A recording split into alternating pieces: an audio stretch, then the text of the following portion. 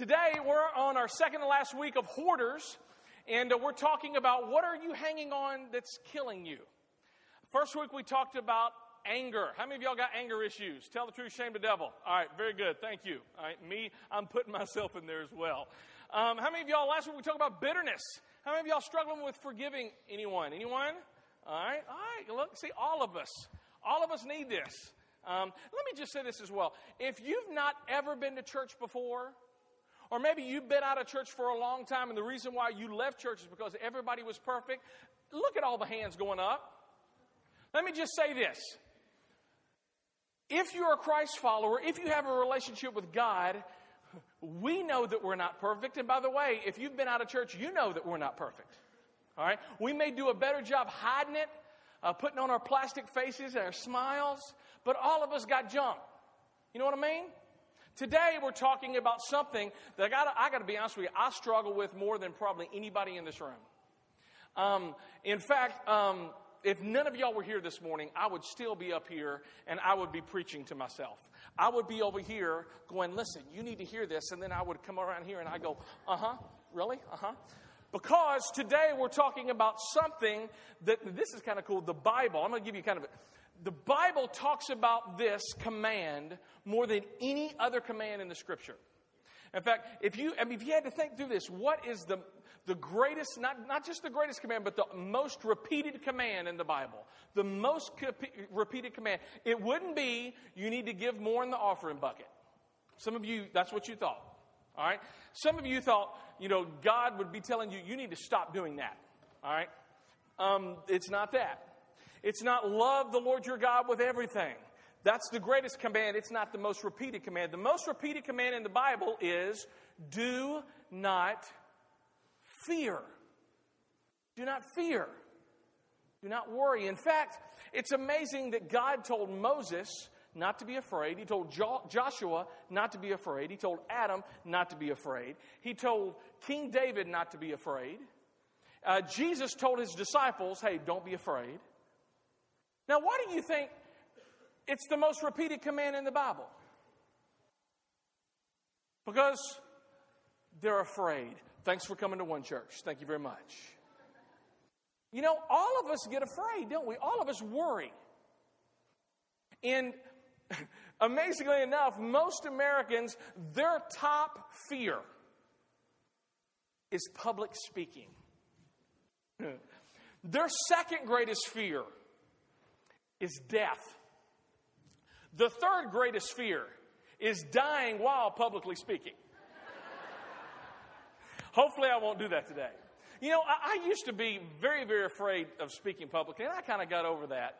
But I got to be honest with you, I'm a dude who has a lot of fears, and I worry a lot. Not about public speaking, but let me just kind of open up the window of my soul so that you can hear what I worry about. Because when I worry, it happens at 2:30 in the morning.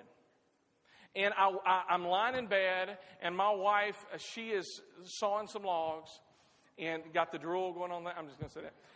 And I'm like this, and I'm looking at my popcorn ceiling and wondering why we have popcorn ceiling. And let me tell you the stuff I worry about. I worry about my family. I worry about my children. I want them to grow up, and I want them to be in love with God. I don't want them to grow up like most preachers' kids and end up leaving the church and hating God. Because they're dead. The preacher spent more time with other people's kids than he did his own. I'll tell you another thing I worry about. Church finances. I gotta be honest with you. I hate talking about money. Ask our staff. Nobody likes talking less about money than I do, because I feel like many times the reason why people don't go to church is all they think about in their head is that they're just after your wallet. But I worry about finances. Another thing I worry about is burning our volunteers out. Everything that you see up here, people got up here like 5:30, 5:45 to set up everything. Your children's environments, where your children, we just don't want to burn out our volunteers. How many of y'all serve in here? Praise God. Let's give it up for them. Let's give it up for them. Praise God. So I worry about, how can we not burn out our volunteers? Another thing, and this is a what-if game. What if we didn't have this facility to meet in? You know, one of the things we talk about a lot at One Church is we're not about buildings, we're not about programs, we're about connecting God with people. Now, that doesn't mean we're never ever going to have a building. You know, maybe one day down the road, possibly, but we're just, as much as we can postpone land and buildings, we want to do that because we believe this is what it's about, connecting God with everyone. Because God says, for God so loved the, that's everybody, right? But I got to be honest with you, we play the what if game, and like back in November, like we got a letter that our rent on this like quadrupled. And we're like, and we prayed about it, and we thought through it, and we talked about it as a staff. You know, do we share this with you guys at the time or not? And we made the decision altogether. No, we're not going to do that. It's not the right time. And God worked it out. But even though we're not paying what they asked us, we worked it down to about 82% more than what we were paying. That's a lot of money, right? So we start thinking about what if, and I start doing, and I sit in bed, and I worry. And I'm a preacher. In fact, a good friend of mine told me, Chris, you're a preacher, but you struggle a lot with faith, don't you? Like, and thank you. Let me punch you in the throat. Because you know what? I do. In fact, this is what Romans chapter 14, verse 23 says. It says this. Everything that does not come from faith is what? Sin. Worry is sin. And I am the chief among everybody. Let me tell you where the word worry comes from. The word worry comes from Vergen. It's a German word. It means to choke, to strangle, to suffocate. And that's exactly what worry does, doesn't it? It chokes us. And we just can't think straight. We can't think straight. Now, let me just say this. I said this in first service as well, but, you know, all the things that I worry about, church-wise and all this stuff, God has never, ever given me a reason to doubt Him in anything. I'll give you an example. The missions agency that launched this church, we were the fastest-growing church start ever. Ever. God has always made Himself known to us, and He's always paid the bills. He's always done that. He continues to allow us to grow, and that's not us, that's all Jesus. And I'll tell you all this by saying, when I'm up at 2:30 in the morning and I worry about all that stuff, my worry isn't logical, right? Because God has not given me any reason to doubt Him. His track record is 100%. But when I worry, I forget all about that stuff. Anybody else like me? You just worry. You just worry. And what the Bible says, and what we're going to be looking at today, is worry. Worry is a sin. Worry is a sin. It chokes us. It suffocates us. What is the definition of worry?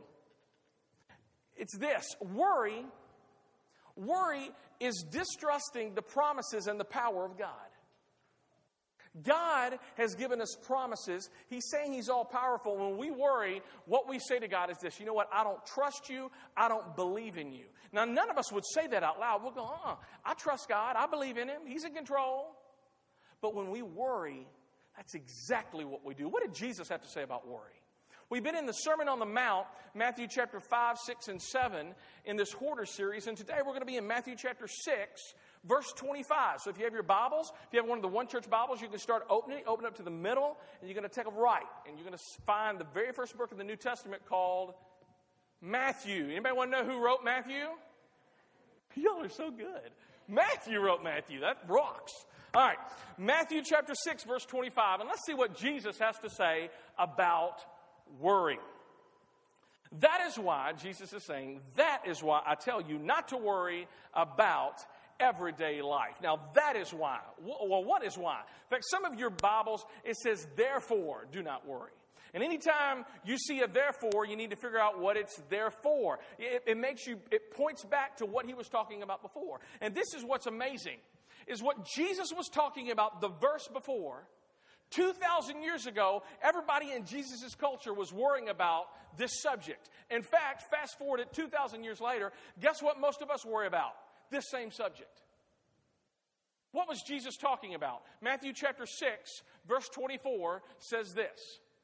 No one can serve two masters, for you will hate the one and love the other. He's saying you're going to have a two-headed monster. One's going to go that way and one's going to go this way. You will be devoted to one and despise the other. Now, so what is the subject that Jesus is talking about that they were all worried at that time? That, to be honest with you, if we tell the truth, shame the devil this morning, you and I are worried about today. And the issue is you cannot serve both God and money. How many of y'all, be honest, how many of y'all concerned about finances? I am, right? In fact, this is what's amazing. I just did a casual Google search, and this was one of the top ones that came up. Top ones that came up, it says this. March 10th, 2010, a Fox News poll said that 79% of all people in America believe and think it's possible that the economy could collapse. That our economy could collapse. But look at this. Including large majorities of Democrats, 72%, 84% of Republicans, and 80% of independents. That's pretty much everybody is worried about money. Everybody. Money. Recession. Depression. Jobs. Raises. Retirement. 401ks. Paying the bills. Providing for your family. I mean, we can't say, Jesus, okay, Jesus, I believe in you. You're my God. I trust in you. And then turn right back around and say, you know what, I'd be a little bit more confident if our economy was doing a little bit better. We can't do that. Those don't mix. Because you can't serve both God and money. Could it be, I'm just going to throw this out there, I'm going to get crazy this morning. Could it be that the reason why God allows recessions and God allows depressions is so that we will stop trusting in our jobs and our paychecks and our retirement and our employer, and we start trusting in the God of the universe? Throw that out there. It's a little crazy, I know. You see, because all of us struggle with this. All of us do. Myself included. That we have to stop trusting in administrations and political parties, whichever side of the aisle you vote on. We got to start trusting in our retirement. We got to stop trusting in all of that stuff, and we got to put our faith and trust in Jesus Christ. And what's amazing about this is this: in the Old Testament, people in the Old Testament, when things started going great for them and they started doing well financially, guess what? They started forgetting about God. But when things started going a little bit tough and their savings account started plummeting, or they said, savings account, what's that? Right? I mean, everybody goes back to God because, and this is a huge principle, guys. When things are going great, we kind of forget God. But when we start struggling, we run to God. And maybe that's the reason why God allows struggles in our life. Next verse. That is why. Which is why? That is why. Talking about the whole money thing. God is telling Chris, what's going to be my biggest competition in your life, God is telling me, is going to be money. It's going to be stuff. It's going to be things. That is why I tell you not to worry about everyday life. If we focus on money, we start to worry about things that God never intended for us to worry about. If we get stressed and we hoard fear, we start struggling. Keep on reading. That is why I tell you not to worry about everyday life, whether you have enough food or drink or enough clothes to wear. And then he asks this amazing question. Isn't life more than food? And your body more than clothing? Jesus is saying, Chris, your life is more than just the wonderful wardrobe worth of Crocs you have in the... Hey, they're coming back. All right? Ladies... Your wardrobe doesn't determine your value. Do you know that? Or what type of handbag you have or own? Your shoes do not determine your self-worth. That's beautiful. We're coming to it. I'm going. All right. But see, and guys, your stuff, the car you drive, the boat that you want to drive, right? All the stuff, that doesn't determine your self-worth. Your life is more than all of that stuff. Jesus is saying, Chris, and everybody here at One Church, your life is worth more than things and food and clothes. And then Jesus gives us an example. Look at this. He says, look at the birds. Look at the birds. They don't plant or harvest or store food in barns, for your heavenly Father feeds them. And aren't you far more valuable to Him than they are? I mean, think about it. Look at the birds. Birds don't plant. Birds don't harvest. Birds don't have gardens. Birds don't deposit stuff in bank accounts. Birds don't have 401ks. Right? What do birds do? Birds eat. They poop on your windshield. They make nests. All right? And usually after you've just washed your car, throw that out there, they fly south for the winter. They fly north, and that's it. That's what birds do. In fact, look at what Jesus says about birds in Matthew chapter 10. He says this. What is the price of 2 sparrows? 1 copper coin? A penny? But not a single sparrow can fall to the ground without your heavenly Father knowing about it. And the very hairs of your head are numbered. Some of your hairs are decreasing. What are those next 4 words? Everybody say them with me. So don't be afraid. This is all skate morning. We got to do that again. So don't be afraid. Why? Because you are more valuable to God than a whole flock of sparrows. You are valuable to God. Do you know that? God, when he, at the end of the day, you know what He placed values on? He placed His value on you. In fact, you can always determine what something is worth by what somebody's willing to pay for it, right? Don't believe me? Go on eBay. Amazing, right? Do you want to know how much God paid for you and me? His own life. That's exactly right. He gave His one and only Son. For God so loved the world that He gave. You can tell of something of value by what you purchase it with. And He purchased it with His life, that you have value. Going back to 6:27, next illustration. He says this, can all your worries add a single moment to your life? What's the answer to that question? Nope. In fact, you know what worries do? Take some of your life away, right? I mean, you get ulcers and then you die. Again, thanks for coming. Wonderful encouragement, right? I mean, have you ever just said, you know, I sure am glad I worried about that. I mean, have I ever gotten up at 2:30 in the morning and spent 4 or 5 hours up, you know, bug-eyed, and going, I sure am glad I lost some sleep worrying about that. Anybody ever said that? I haven't, because worry doesn't help it. Worry doesn't help the situation. This is so cool.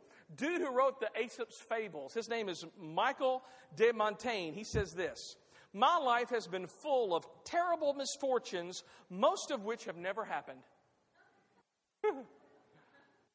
That is so true, guys, ladies. Because we can worry about the what-ifs and all of this stuff of what's possibly is going to happen, and most of it never happens. Remember Y2K? Anybody? I had friends who spent thousands of dollars on generators and bottled water, right? And it's, the clock's ticking and it's 11:58, right? And the ball's dropping and they think the world's falling, right? 11:59. And it turns midnight, and what happens? Mass chaos, right? Power went out. All of our bank accounts got wiped out because of Windows programs and all of that weird stuff. I mean, did any of that stuff happen? No. We were worried about nothing. And you know what, the great thing about I didn't buy all that generators and stuff because I had friends who did that. And I knew if things were going to get bad, I knew where they lived. See, that's how I roll. That's all I'm saying. Or, okay, maybe Y2K is, what do you do when it snows? Where do you go? Grocery store. What do you get at the grocery store?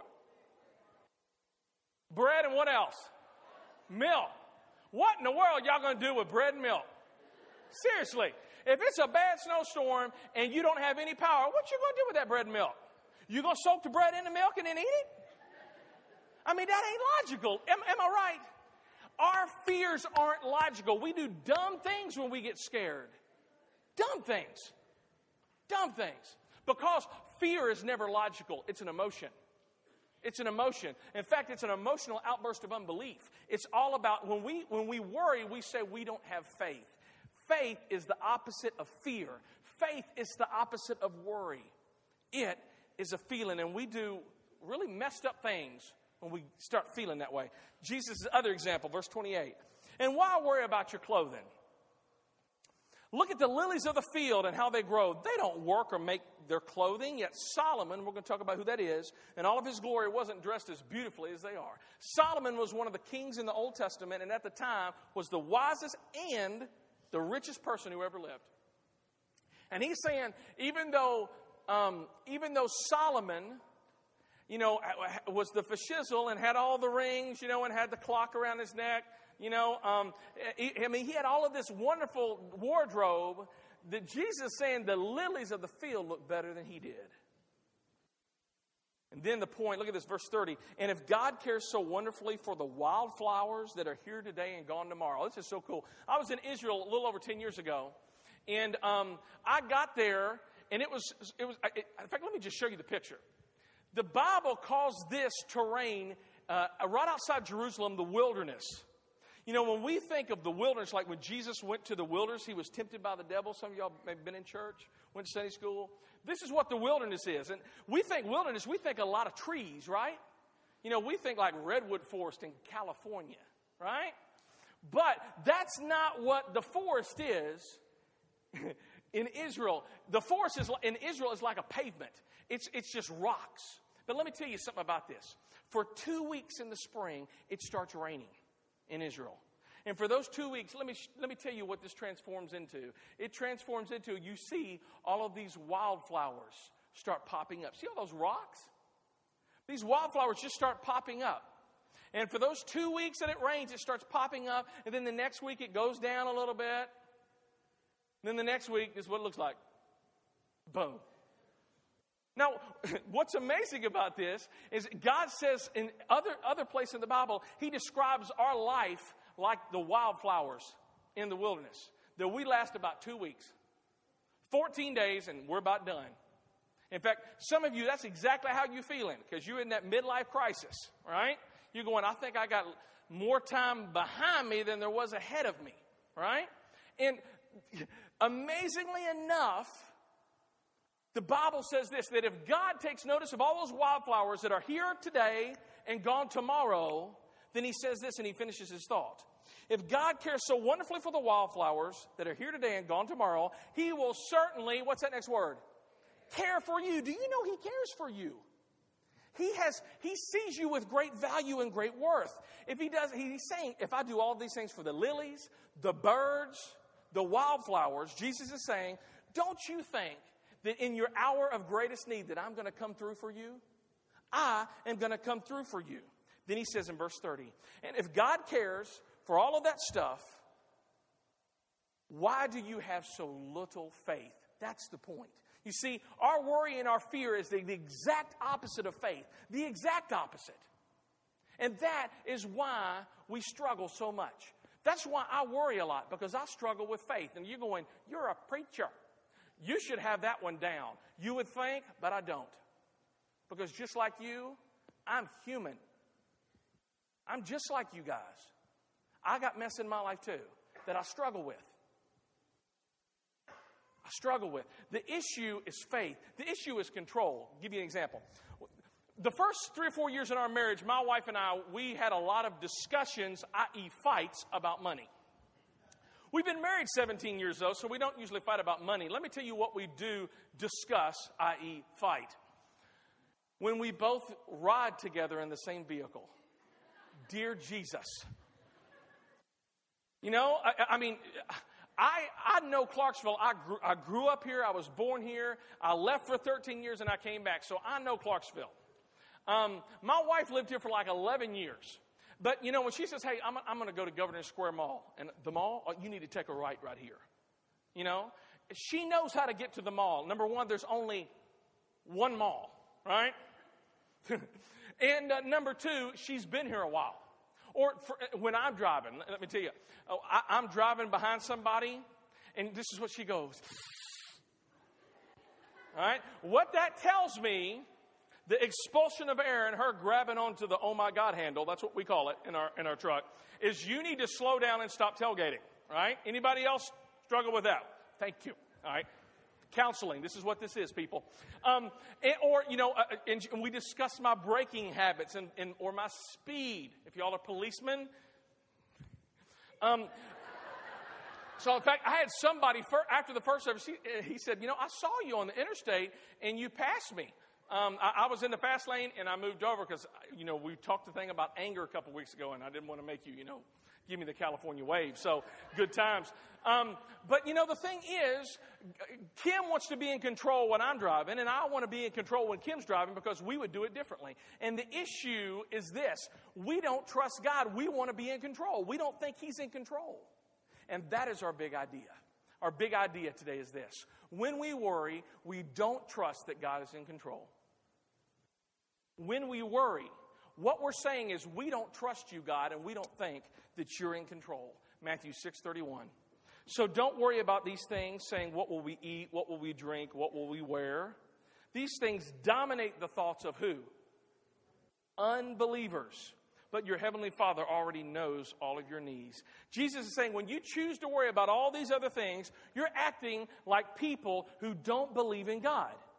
You're acting like people who don't have a relationship with God. Chris, when you wake up at 2:30 in the morning, even though you're the preacher, what you're acting like is somebody who doesn't have a relationship with God. Because what you're saying is you don't trust me. Wow.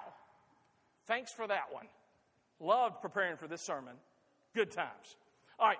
So, quick question. How many of y'all struggle with worry? Let me see your hands. Okay. Thank you. How do we stop worrying? Because let me tell you, I don't know either. Somebody teach me. Have you ever told your spouse or maybe something, you just need to stop worrying? Does that ever help? It don't help me, right? I'll wake up at 2:30 in the morning and say, I just need to stop worrying. That's helpful. Helpful. Well, and I got to be honest with you, what I'm sharing with you, I'm sharing what the Bible has to say. I'm not saying I have got this down yet. I'm still learning like you guys. But let me tell you some of the stuff that I have done that's helped me because I am getting a lot better. The first thing is this. How do you conquer worry? The first thing is you got to do what God tells you to do. You got to do what God tells you to do. Let me tell you what some of us are at. Some of us, God tells us to do stuff, and this is what we do. Well, all right, God. Well, if you really want me to do that, then you're going to make me do it. Right? It's like this, somebody who's unemployed. All right? You want to get a job? Yeah, I want to get a job. Cool. All right, fantastic. What are you doing to get a job? You got your resume out? No. Okay. Are you out hanging out and networking with people? Okay. Are you going to like any job fairs? Let me know how that goes for you, right? Some of y'all are single and you want to get married. All right. Ask you a question. Have you brushed your teeth? Guys, do you wear deodorant? Throw that out there. It's a beach ball. Anybody can hit it. You ask a single guy, you want to get married? Okay, cool. What are you doing about that? Are you like networking? You're meeting people? I'm just praying that Jesus will bring her to me. All right. Are you like getting out from behind your computer, your Xbox, and actually talking with live people? All right. That's called shallow end of the gene pool thinking, and you won't propagate. Throw that out there. All right. You're going to be single forever. Because there's some things that God's not going to do for you. Some things God's not going to do for you. He tells you to do it so that you will do it. In fact, look at what James chapter 1 verse 22 says. It says, do not merely listen to the word and so deceive yourself, but what? Do what it says. That's what he's saying is this. There's some things, God is going to do what only he can do, but he's going to ask you to move. He's going to ask you to move and start taking that step. And then taking another step. And he's going to show you further down the line. But you have to move. You have to move. So do what God asks you to do. The second one is this. Give God what you cannot do. Give God what you cannot do. Look at this. Philippians chapter 4 verse 6 and 7 says this. Don't what? Isn't that helpful? Don't worry. In fact, if Jesus was like here today and he was writing a song, he'd probably write a song like, "Don't worry, be happy, man," right? If he was Jamaican. Don't worry about what? Anything. Instead, now that may be a key, guys. That may be a key to not worrying. Could it be? Pray about everything. Tell God what you need and thank Him for all He has done. There is a lot there. Keep that on. Oh, that's just good. So you pray, you tell God what you need, and then you thank Him for what He has. We're going to talk about that. Verse 7. Then you will experience God's. You know what? When you worry, do you know what it steals from you? Peace. I know. It steals peace, which exceeds anything we can understand. His peace will guard your hearts and your minds as you live in Christ Jesus. Let me tell you what I do when I wake up at 2:30 in the morning. When I wake up at 2:30 in the morning, I usually go downstairs and I start praying. Because I got nothing else to do. I can't fix stuff. And I say, God, I'm doing what you have called me to do. I am moving. But God, I am trusting you for what I cannot do. I trust you, and I pray. And then you know what I do with all the stuff that's just churning in me that I'm struggling with? I write it down. I journal. I type it. I write it. I do all this. And let me tell you the reason why. In fact, go back to that verse 6 if you would, Cindy. This has got some good stuff in it. It says, tell God what you need and thank Him for what He has. You see, the reason why I write this stuff down is because fear makes us forgetful. Fear makes you and me forgetful. We forget that God's track record is 100%. And in the midst of our fear, we think, I don't think God could do it. We forget that God is in control and that He is trustworthy. It makes us forgetful. So I write it all down. And you know what? Amazingly enough, 3 months later when I start worrying again, I pull up that same document and I date them. And I'm like, I was worrying about that 3 months ago. I hadn't thought about that. You know why? Because God took care of it. And if I can look back and thank Him for what He's done, then maybe, just might, I can trust Him for the things I'm struggling with today. So what do? You do what God has called you to do. Then you give God only what He can do. Only He can fix it. You pray about it. You write it down because our fear makes us forgetful. And the third and last thing is this. No matter what happens with the circumstance, what happens with the situation, you trust God. Jesus ends it in Matthew chapter 6, verse 33, and He says this. Seek the kingdom of God above all else.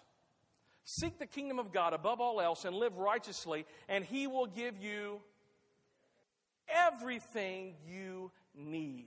Jesus is saying you make God your first priority and you will have nothing to worry about. You will have nothing to worry about. It's like this. This is an illustration. I'm just thinking of this. If you're in the army and you're on the front lines, all right, and the general has you exactly where you need to be. Exactly where you need to be. You're at the brunt of the battle and this battle is going to determine the war. Do you think that general is going to give you everything you need to be able to win that battle? You betcha. And see, that is exactly what God is saying. You put me first in everything, and I will give you what you need. I will give you what you need. And then Jesus closes the last verse. So don't worry about tomorrow, for tomorrow will bring its own worries. Today's trouble is enough for today. Anybody want to say, I agree with that one? You and me both, friend. You and me both. All right, let me answer some of your questions. This is what some of you have, you said, what is the big idea, please? Can we put that big idea up there? All right, when we worry, we don't trust that God is in control. All right, here's a good one. I've always heard worry is like a rocking chair. It gives you something to do, but gets you nowhere in the end. That's good. This person continues, my husband is the king of worry, especially about starting a family and having the finances to do so. What can I tell him because I know that God will provide when we honor Him with children? That's a great question. Great question. Let me say this, twofold. Your husband, the Bible calls him the leader of your home. So one of the things I would encourage you to do is to follow your husband's lead. Now, I know that can be very, very difficult. Very, very difficult. But I would definitely follow his lead on this. But I would also have some conversations with him as well about this. And say, honey, darling, this is what I feel. This is where I feel like God is moving me. He's given me a longing to be a mom. And the truth of the matter, and I think all the parents in here, in fact, how many of y'all are parents? Let me see you. All right, cool.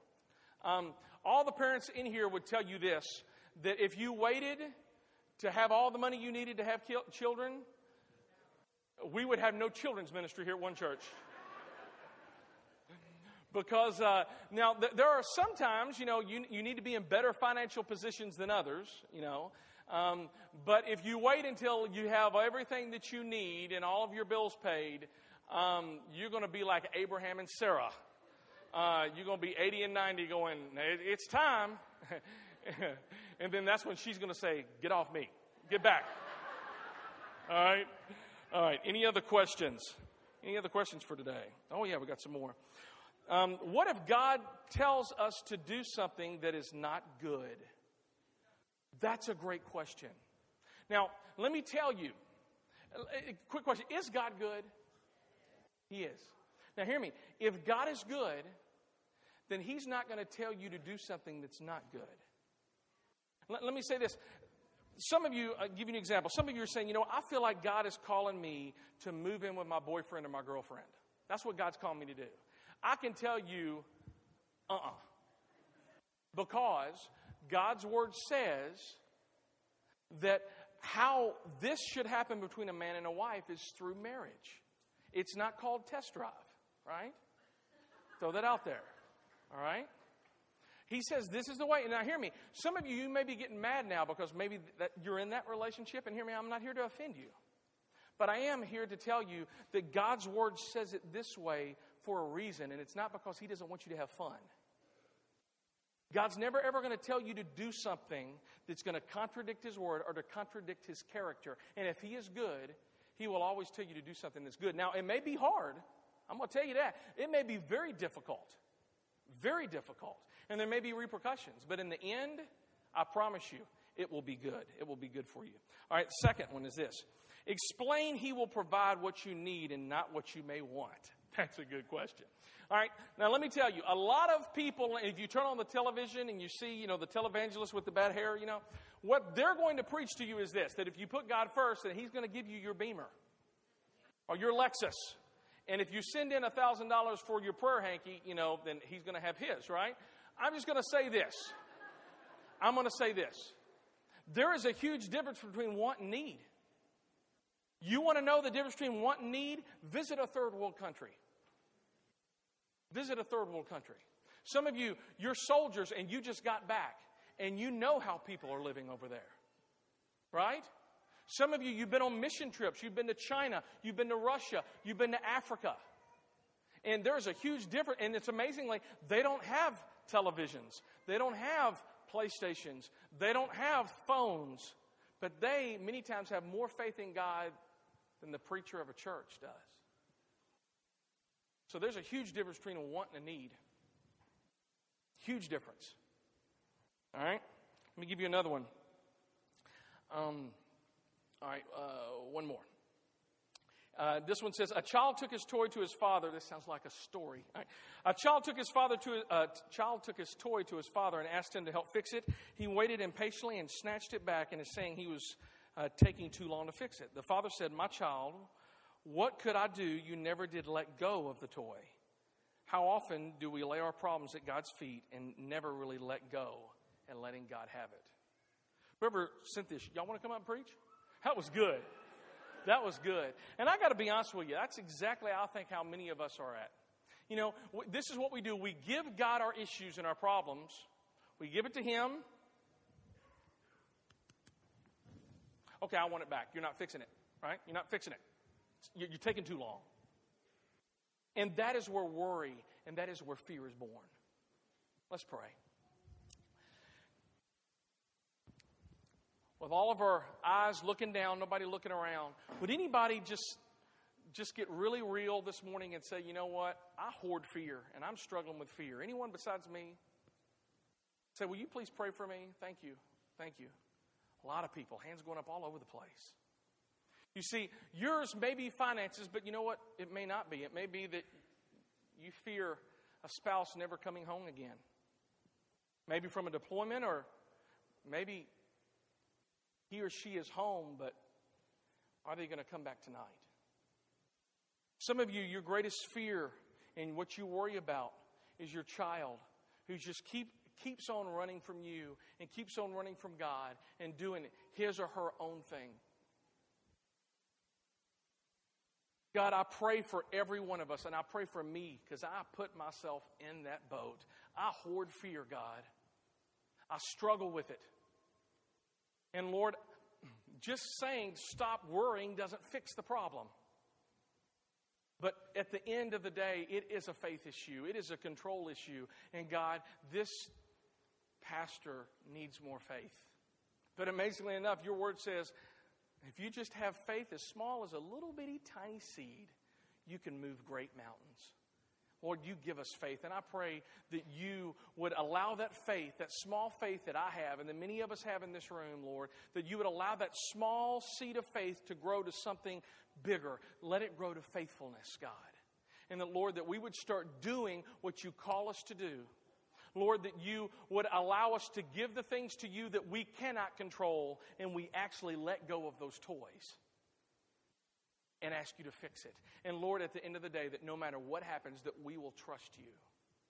Lord, I know there's some people in here today that they don't just need to trust you with stuff or people. They need to trust you with a relationship with you, God, because they don't know where they're going to spend eternity. And Lord, I pray for those people today. Lord, I pray that they would be able to just come clean with you, and they would pray a prayer similar to this one, just to themselves. God, I need you. I need your help. I need you to come into my heart and my life. I need you to just take all of this junk out of my heart, the fear, the anger, the bitterness, all of this stuff, this sin, these bad habits, these bad attitudes. And Lord, I pray that you would take it all away, God, and I pray that you would give me your goodness. You would give me your grace.